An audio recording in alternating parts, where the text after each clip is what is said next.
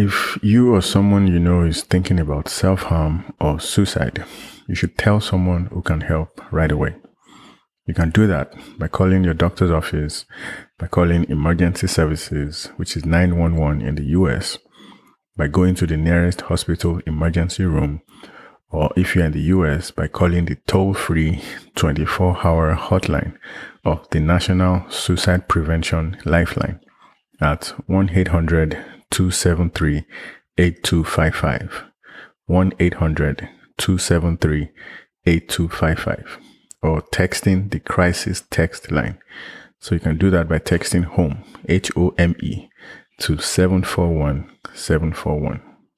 Text HOME, HOME, to 741-741. If you have a family member or friend who is suicidal, do not leave them alone. Try to get the person to seek help immediately from an emergency room, a physician, or a mental health professional. Take seriously any comment about suicide or wishing to die.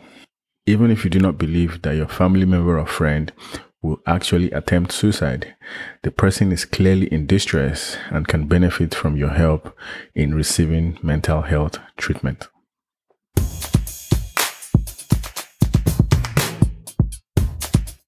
Hello, my name is Bidemi Ologunde and you're listening to episode 155 of the Bid Picture podcast. On this episode, I'll talk about how schools have been using artificial intelligence software to detect instances where students require the intervention of mental health professionals and ultimately prevent mass shootings, and also what parents can do to detect their child's emotional distress before the school's artificial intelligence system does. Thank you for your time. Let's get to it.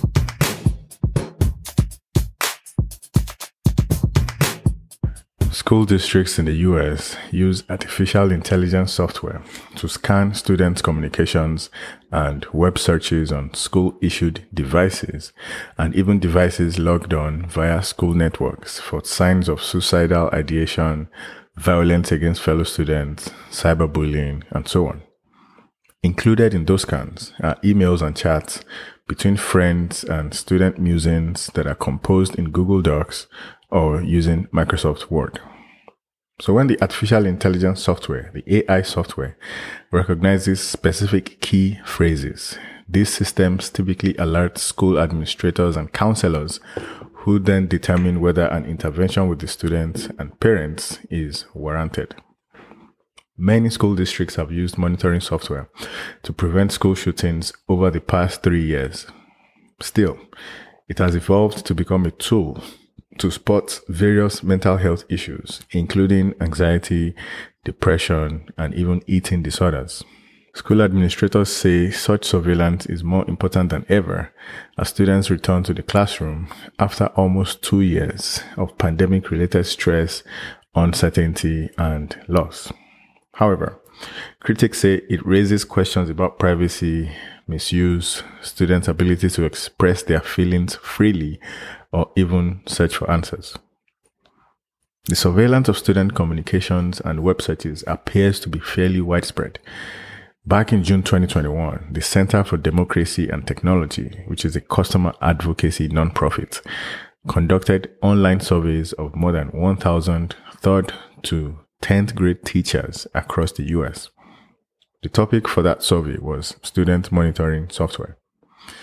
So according to the results of that survey, 81% of the teachers who were surveyed said their school uses some form of monitoring software, and 77% of the students said the same. Of those students, 80% of them said knowing they were being monitored made them more careful about what they searched for online. In some cases, it's unclear whether students understand that they are being monitored. Some schools disclose it in tech use policies or codes of conduct, but then how many kids actually read those documents? So a special programs director in the Springfield School District in Oregon in the US said if schools were obvious about the fact that they are monitoring students' devices and communications, the students might avoid using those devices entirely. Last fall, that district began using light speed systems, which is a school online safety company to monitor student communications. Lightspeed's monitoring software is used in nearly 32,000 American schools at an annual cost of about $2 per student. So in early September of last year, Lightspeed flagged a Google chat that a student in the Springfield School District in Oregon had with a suicide hotline, and also chats that another student had with their peers about plans for self-harm. In both cases, the school contacted the students' families and then arranged for mental health services. During the first 2 weeks of school last fall, the San Marcos Unified School District near San Diego in California received 5 legitimate self-harm alerts from Lightspeed systems. So the school district said that was an unusually high number that early in the school year. District officials said that intellectually, they knew how much support their students would need coming back from the tough pandemic lockdown and online schooling, but then it was a hard reality to see nonetheless. They added that many alerts that the district receives are actually false alarms in which a problematic phrase is part of an assignment or just jokes among friends. However, it is estimated that 20 to 30% of the alerts indicate potential crisis. The false alarms might decrease now that Lightspeed has added human reviewers to look at flagged communications and assign them a particular threat level. So Bark, B-A-R-K, is another online monitoring company, and the company detected 5,000 credible self-harm or suicide situations in just the second week of September 2021. That's very early in the school year. Bark is available to schools at no cost. It is used by more than 2,900 school districts and does not typically include human reviews. Clearly, it is hard to argue against efforts to save kids' lives.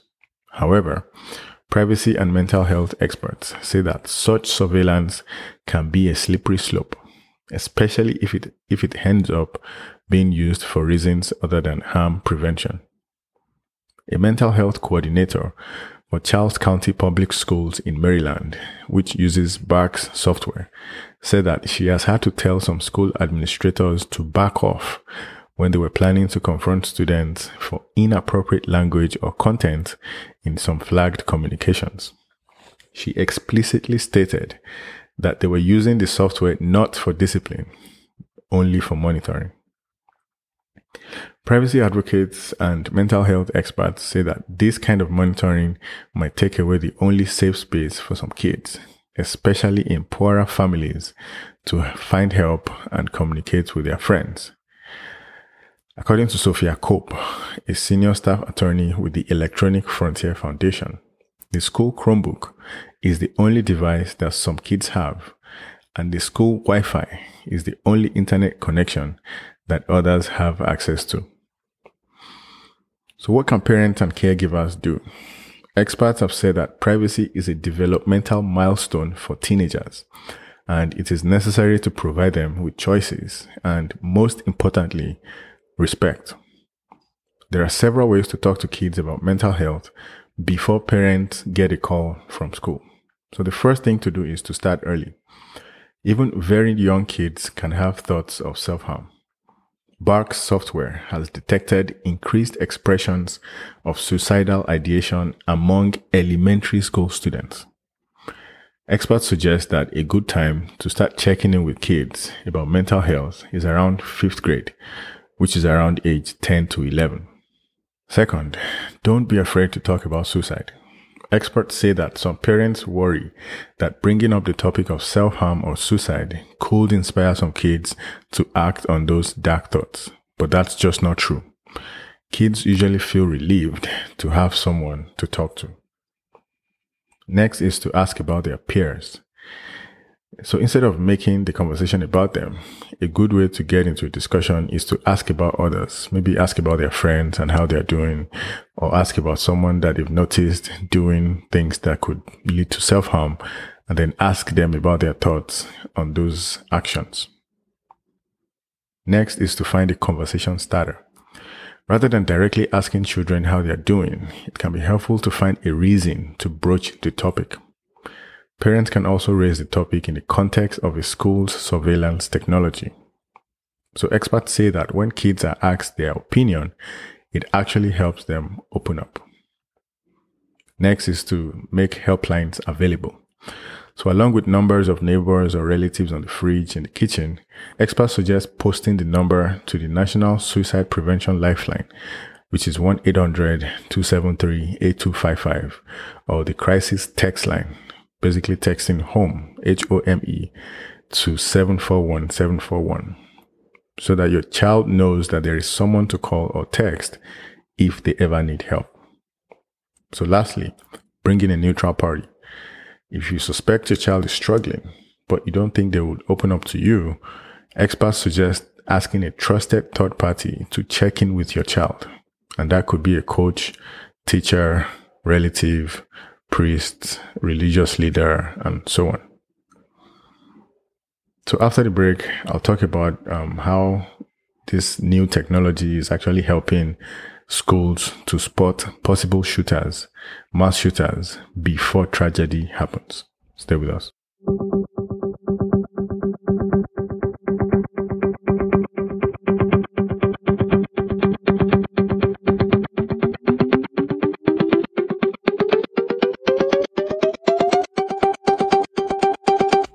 Welcome back. So with every mass shooting committed by a teenager in the US, schools and communities become preoccupied with figuring out which struggling teen could potentially harm others. Law enforcement agencies that have studied young shooters say that several warning signs lead to mass shootings and that early intervention is critical to preventing them. As I mentioned earlier, school districts are increasingly leaning on monitoring software that examines young people's posts and writings because school shooters almost always document their plans. These software systems from companies like Gaggle, Gaggle, Lightspeed Systems, and Bark, Bark, monitor communication on school-issued devices and networks. Artificial intelligence software detects language signaling students' intent to harm themselves or others. Student emails and musings that are written in Google Docs or Microsoft Office that indicate plans of violence, as well as web searches for weapons or suicide methods, are flagged to administrators who must then decide whether a threat is credible and how to act. So while it is impossible to know how many school shootings have been prevented, users say that the technology is good at flagging warning signs where students communicate using school services. However, safety experts say that schools must be ready to act when these alerts come in, with efficient processes to assess the warnings and adequate personnel to respond to these warnings. So the alerts typically contain the flagged wording, the type of threat, whether it's homicidal, suicidal, or other issues, and where the student typed those exact words. School counselors often visit the student's home when a threat is deemed credible. For example, when a student writes about having suicidal thoughts rather than writing about suicide for a class, homework, or project. School officials say that when counselors visit the student's home, the parents often express surprise. Depending on the situation, the student may then be hospitalized, referred to a therapist for treatment, or be more closely monitored by school counselors. So the 18-year-old accused of killing 10 people at a Buffalo, New York supermarket earlier in May had previously been referred to a hospital.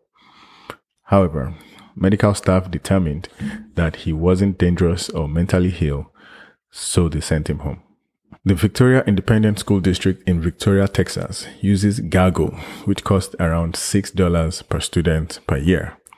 Yet, districts cannot rely on technology alone to prevent school violence. District officials say that the number one concern for community members is student safety. Adults say they want more physical security, such as school police officers, and notification systems. Students say that they want more mental health support and adequate help in developing coping skills. So over the past 2 years, school districts across the US have received billions of dollars in federal pandemic relief funding to address mental health issues and learning loss. Districts are scrambling to use all the tools they can to detect and prevent school violence, although many districts struggle to spend the federal aid before the money disappears from budgets in 2024. Last year, the US Secret Service released an analysis that revealed that out of 67 averted plots of violence against schools, 94% of those cases involved the attackers sharing their plans verbally over electronic messaging or in online posts. For example, the Uvalde shooter privately messaged a teenage girl overseas on Facebook about his plans to kill his grandmother and school children just before the shooting happened. He has also posted photos and videos of guns and self-harm on social media. Many attackers also outlined their plans in journals, documents, and video or audio recordings that were not shared online or offline. According to an FBI report on shooters' behavior leading up to attacks, active shooters displayed 4 to 5 behaviors that concerned those around them, such as changes in mental health, difficult interpersonal interactions, and discussions of violence. Shooters also experienced multiple problems in the year before an attack, ranging from disciplinary action at school to abuse at home. In addition, mental health struggles such as depression, anxiety, or paranoia were prevalent among these shooters. However, a formal diagnosis before an attack was made in only about 25% of the cases that the FBI studied. For shooters under the age of 18, the FBI found that school peers were more likely to observe concerning behavior than family members were. In 41% of the cases, the behavior was reported to law enforcement. In most cases, the only discussion about the behavior was between the shooter and their peers. Suicidal thoughts were also common among teens who go on to harm others, according to the FBI and other officials. A director of safety and security for School District 49 in Falcon, Colorado, said the district began noticing an uptick in youth mental health issues in the 2017-2018 school year. Since then, there have been numerous student suicides in the region northeast of Colorado Springs. So Bark offers a free version of its AI-powered service to schools to scan their communications. The software is not a standalone app or a filter used across the school's network. Instead, it's implemented within the school's Google and Microsoft Office 365 domains. In addition, for an annual fee of $2 per student, school districts can pay for humans to review possible severe threats that are flagged after school hours. Katie McPherson, who is Bark's Director of Professional Development, said schools need trained personnel that know what it looks like when a particular student is escalating toward violence or suicide. She added that districts that don't have that training are not getting the maximum benefits of the tool. An official in the Victoria Independent School District in Texas said that the district has responded to at least 24 severe self-harm threats or harm to others so far during this school year. However, he said the community never knows about the acts of violence that the mitigation efforts may have prevented. He added that newspapers don't carry stories about what didn't happen. So to wrap up, I spoke about how schools have been using artificial intelligence software to detect instances where students require the intervention of mental health professionals and ultimately prevent mass shootings. I also presented what parents can do to detect their child's emotional distress before the school's artificial intelligence system does.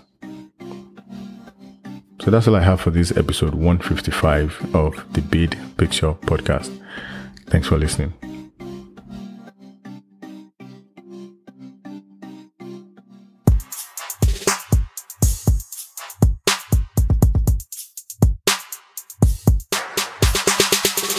The Big Picture Podcast is produced by Sunshine Media in association with Alowinle Productions. Fact-checking by Zara Kuznetsova.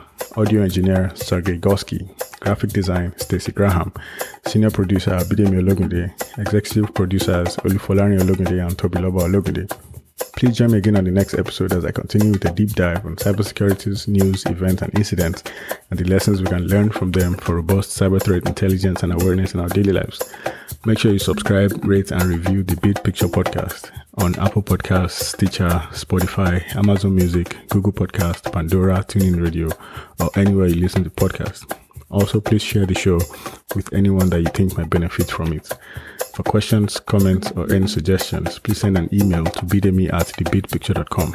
You can also get in touch on Twitter @bidpicture, on the Clubhouse app @bid, as well as on the Wisdom app @bidemi. Please remember to leave a review for the podcast if your platform allows you to do so.